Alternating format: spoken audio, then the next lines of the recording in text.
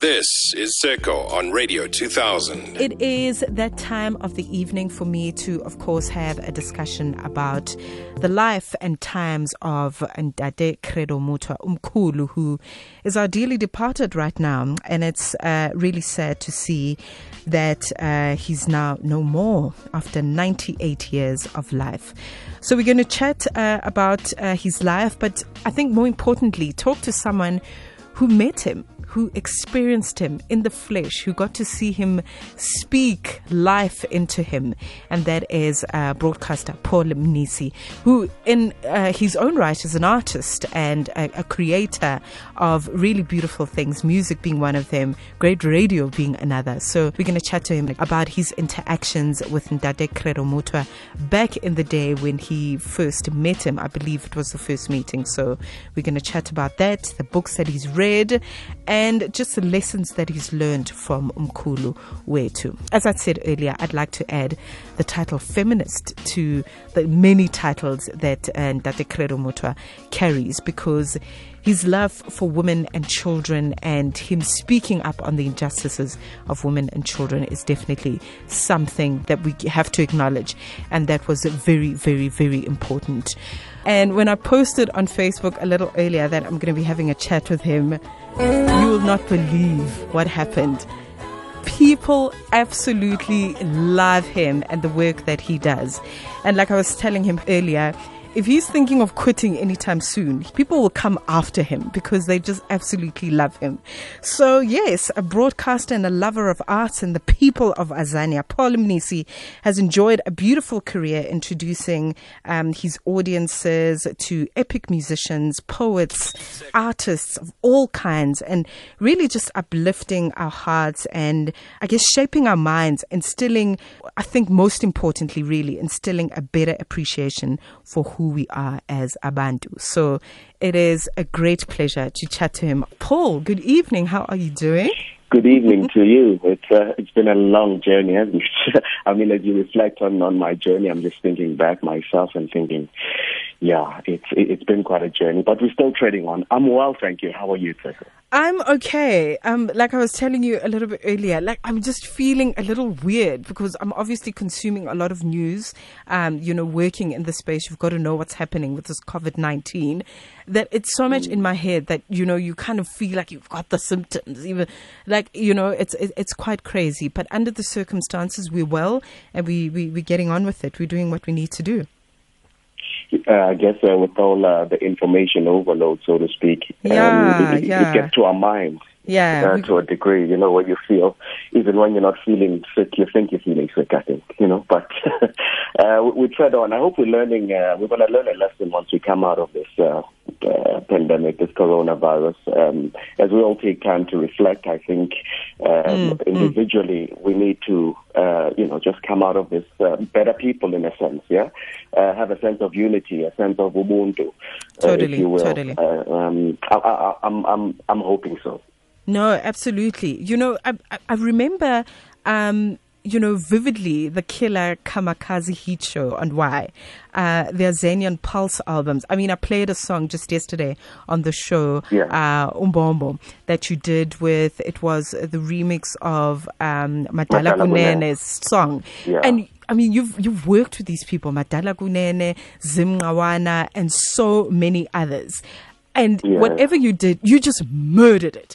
Can I just say, like, on behalf of a lot of people that are on Facebook, before we get into the pleasantries of what this is about, can I just say you've had an insane impact on us, on me as a person, just trying to find my place in this unforgiving space of broadcasting, having gone to a multiracial school. We know how the cookie crumbles there in the history classes. You learn about the Hitlers of this world, the Mussolinis, the Karl Marx, and then my eyes were just open when you entered the space, because that's where I got to learn about the importance of African leaders, your Kenyattas, Selassies, Nyereres, etc., etc. I mean, the poets and the musicians that you introduced me to, the memories they just knock me. You introduced us to the concept of woke, like 18, 20 plus, years ago, and I'm so humble. we're only just waking up to it now. And speaking of being awake, I'm just sitting here reflecting on the past 4 years, as it were, and the prominent healers that have made their transition. The list is quite long, but I'm thinking the likes of Dr. Sebi, for example, who passed away in the year 2016, the likes of Tim Morrow, whom we lost last year, more recently, Dr. Lela Africa, an absolute legend who passed away earlier this year as well, and now our dearly departed healer, cultural historian, a great mystique of our time, Ntate Credo Mutwa. And I saw, of course, your Facebook post, or rather your Twitter post, where you shared such an endearing photograph of you with him. Please take us back to that moment where you met him. When was it? Where was it? How did it all happen? Yeah, I think it was round about 2003, between 2002 and 2003. At that point, I was editor of Y Magazine. Yes. Yeah. And obviously I had started sort of wanting, to trace and research an African people's story or history, as it were. And through the poetry that I was doing, I gravitated to reading, about the likes of your Credo Mutwa. And obviously, being on that platform, I'd wanted to have some sort of interaction, because he'd inspired me so much through the books that I stumbled upon, and we finally made it happen, where we were able to go and see him. At the time, he was at Hanops River. There's a piece of land there now known as Naledi Africa. And that's where he was at the time, painting, making his sculptures, and going about his spiritual business. And we got there and we sat, I think, for about 6 hours or so. Obviously, I was trying to do an article for Y Magazine, which was, published. But, he just drew me so close to him that I ended up having a few more sort of interactions, after that with him, because he's just a well of knowledge. And, I wanted to drink more. The more I experienced, the more that opened up. And I wanted more. And I began my personal journey of sort of finding myself, as it were, through the interactions with him. Wow, that's amazing. I mentioned, of course, as I introduced you, that you are an artist in your own right. I mean, you've done quite an extensive body of work in the arts. Music. Playing the drum. Just so beautiful. The poetry that you did with, the likes of Khafela and so many other things that you did, the singing that you dabbled in and all of that. Having met Credo Mutwa at, the peak of your youth, as it were, you were, in the limelight, you were just this man that, your peers were looking up to. Meeting somebody who was your elder on that level, what sort of, traits did he, help cultivate in you? Or what sort of things did he help to sort of help you in your career, or make you better as a person, as a broadcaster, as an artist, as the activist that you are, as a custodian of the arts that you are today? Oh, Tsheko, he just opened up so many things. Once I started the interaction, and he wasn't someone who would sort of, open up everything, to you or give you what you're asking for. He'd almost give you homework to go and discover by yourself, to do a bit of research and do a bit of reading. But as a young man, stumbling upon him at that site, I just felt I want more of this. There's a beautiful song by Michelle Ndengochelo where she says, "Take me to your river." I want a freedom with you. Oh yes. I wanted to freedom with him, you know. Wow. Wow. and the interactions were sometimes mind blowing, where I'd leave asking myself more questions than having answers. But I mean, that pushed me more to go and find my way, because I really just wanted a sense of self-knowledge, self-knowing about myself, about my people, where we're coming from, sort of, as a black people, and all the stumbling blocks in between, where we were swayed by things such as colonialism and slavery and things of such nature. So I was just trying to find my way back, and I soon find out that finding one's way back may be a lifetime journey, Tsheko, you know. Absolutely, it's a journey. I thought it could happen in a year or two, but I still am searching. It's a journey, and it's a physical thing. Yeah, I totally get you. Precisely. I totally get you. Let's talk about, obviously you've read all his books, or most of his works, but I think a lot of people have been talking about one of his greatest works, that is really about the tales from Africa, Indaba My Children, which is just so beautiful, and it was first published in the 60s, when I think it was a very ripe and profound time to be writing stories at that time, because, Africans were only just starting to tell their own stories in their own words, as it were. So that book and other books that you've read, I mean, do you want to unpack one or two for us, and perhaps inspire the great fan that is listening right now, in terms of, perhaps if they want to pick up his works, which ones you would recommend? Let Not My Country Die, the likes of Song of the Stars, My People, My Africa, and of course the great Indaba, My Children, where I think it's just mind-blowing, to say the least, because by the time I had met him, I'd read it once, and I realized that this is almost like a Bible that you keep referring to, every time you find time to go through it. And as he was unpacking it, through the work he was doing at the village, at the Tenneps River, I mean, he would make examples with the sculptures that he was trying to build, and we would talk about, celestial beings, extraterrestrials, if you will, and he would explain, even within sort of, paintings, and say, my son, young one, and sometimes he would say, sir, we are not alone in this universe. We went on to dabble in the ancient Egyptian civilization, and where it all started, and how proud we can be that really that was the root of it all, and this is where we'll end up as Abantu Bagwantu, calling ourselves that now within this southern region, and obviously through colonialism, we've been sort of just swayed from our ways and our practices. And what's most important is that we need to just get back to indlela zokhokho,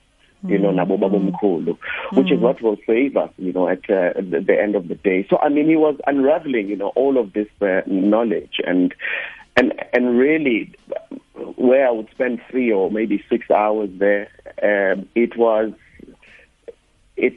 I felt it was just a shorter time where I didn't feel I got what I needed. But I mean, I went out myself and I expressed everything that he would put to me through my music. I think first and foremost, which it plays a big role in my life, because spiritually I delve in the music.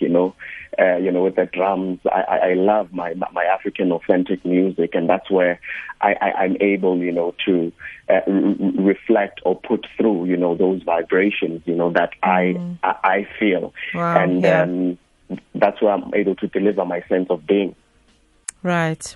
Yeah. And that's, I think, he's rubbed off onto you in such a profound way, and you're carrying it forward now. You're carrying this baton now to the next generation, as it were. But just to go back in terms of what you're saying, that we need to go back. You kind of like saying we need to go back in order to go forward.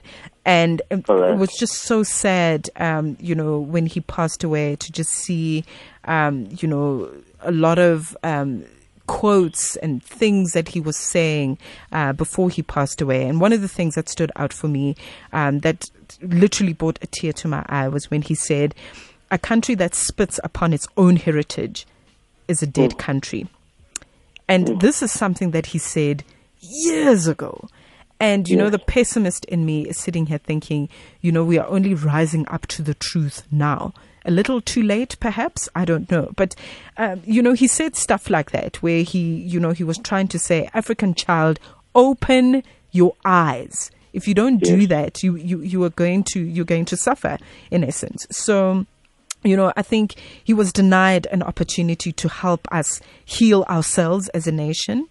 But I'm just wondering what you think. Had he been given the light and the freedom to just be and to just help us to help ourselves, as it were, as a country, what do you think we would have been able to achieve? He was ostracized for the better part of his life for the man that he is. The philosopher, artist, sculptor. I could go on, but more than anything, I think a healer. 1976, Soweto, he was attacked and called Umtagat, a witch, and basically driven out of Soweto because of some misunderstanding that had occurred there. In Buputatswana as well, Mahikeng, where he landed, he was also sort of at some point driven out. So he was always sort of a man that is running.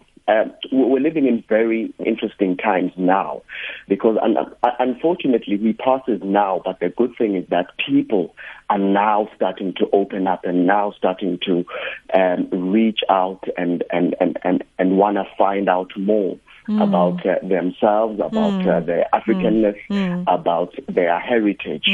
It's, we are seeing those signs right now more than ever.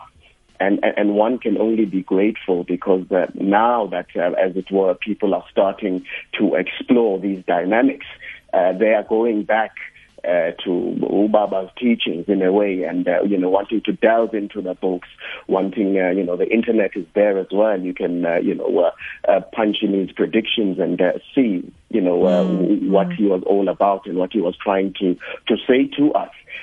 But all in all, I think even from the powers that be, I'm just talking government, he was really not taken too seriously, because you are really seen as a I don't know, a space cadet more than anything, who doesn't make sense. And meanwhile, you are able to, put through knowledge that is very important for your people. Yeah, all right. If you just tuned in, I have on the line Paul Mnisi, who is a broadcaster and an artist, and we're really just talking and paying tribute to the life and times of Ntate Credo Mutwa, who passed away earlier this week at the age of 98.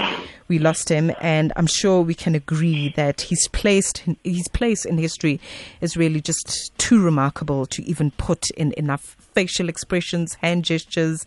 I mean, we could go on. He just has had such a profound impact. And I think we're only just realizing, what he was about and what this is. And, I kind of really feel sorry for our people, because, as you're talking about, what was happening back in the day, and, him having famously predicted many things, the 1976 uprising being one of them.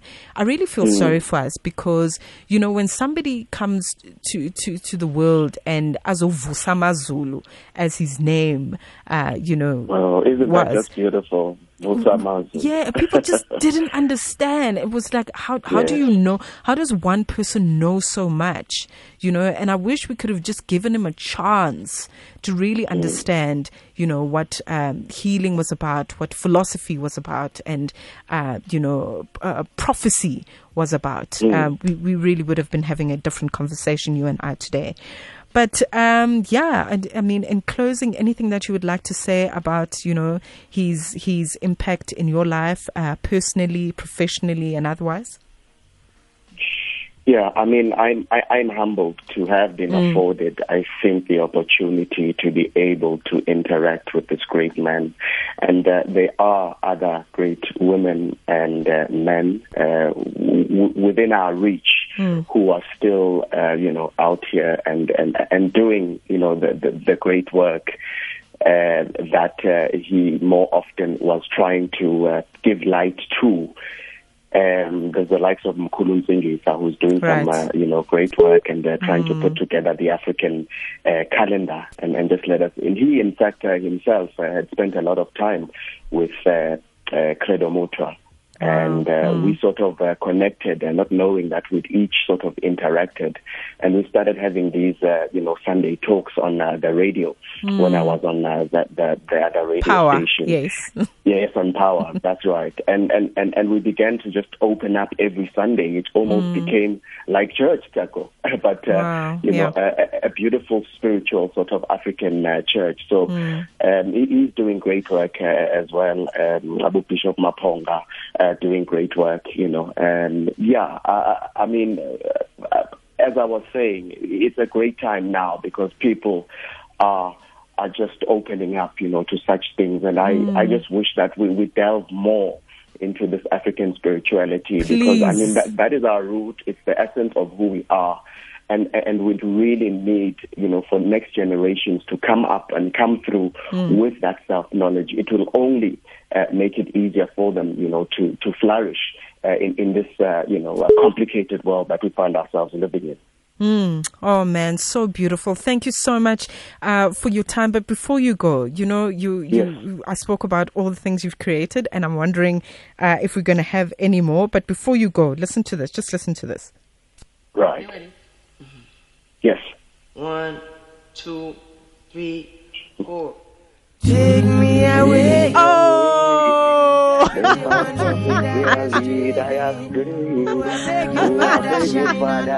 on my way. Yes. Oh, thank God. Rude boy! I give thanks. Oh, I'm so humbled.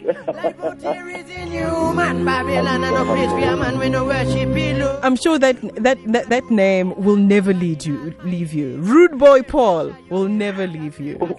Well, I don't even mind, but at my right age now, I somehow feel, is it appropriate, if anything? But that's who I am, if anything, I guess. Yeah. No, absolutely. Oh man, beautiful, beautiful. So anything that you're working on, please tell me you're working on a new album or something. Yes, hopefully. I mean, there's always a body of work, that's always sitting in the hard drive. And, the mission is to just put together another body of work. There's been 2 Azanian Pulse offerings. We're trying to just put together, the final series in the Azanian Pulse series, which we'll call the trilogy, which will just make up, the lovely trilogy. So, if they are willing, it will surface by the year's end. But I take my music very seriously, and I delve in quite deep in it. So time is really of no essence to me. I work just by the vibration of what I'm feeling at that stage. Yes, you are just. Yeah. Man, I'm inspired by that. You are very in tune with who you are, and you are in the flow of things. And I think that's why you will never get lost, and that's why we will always love you and appreciate whatever it is that you feel like creating. And I appreciate that you you are here to pursue all your artistic and creative journeys in any shape or form, and that is just so inspiring. That's what we should all be doing, not going with what the external world is telling us to do, but really just being in the flow of things, and you have reached the highest expression of who you are, and that's what I think we are all here to do. So thank you very much for your work and your time, and I appreciate it so much, so much. I'm humbled, Tsheko, and thank you for the opportunity to speak on your show. Lovely show, by the way. Oh, thank you. Love it. Thank you very, very much. I appreciate it. So, Paul Mnisi, what a great conversation, man. I just wish we could go on and on. This is Radio 2000.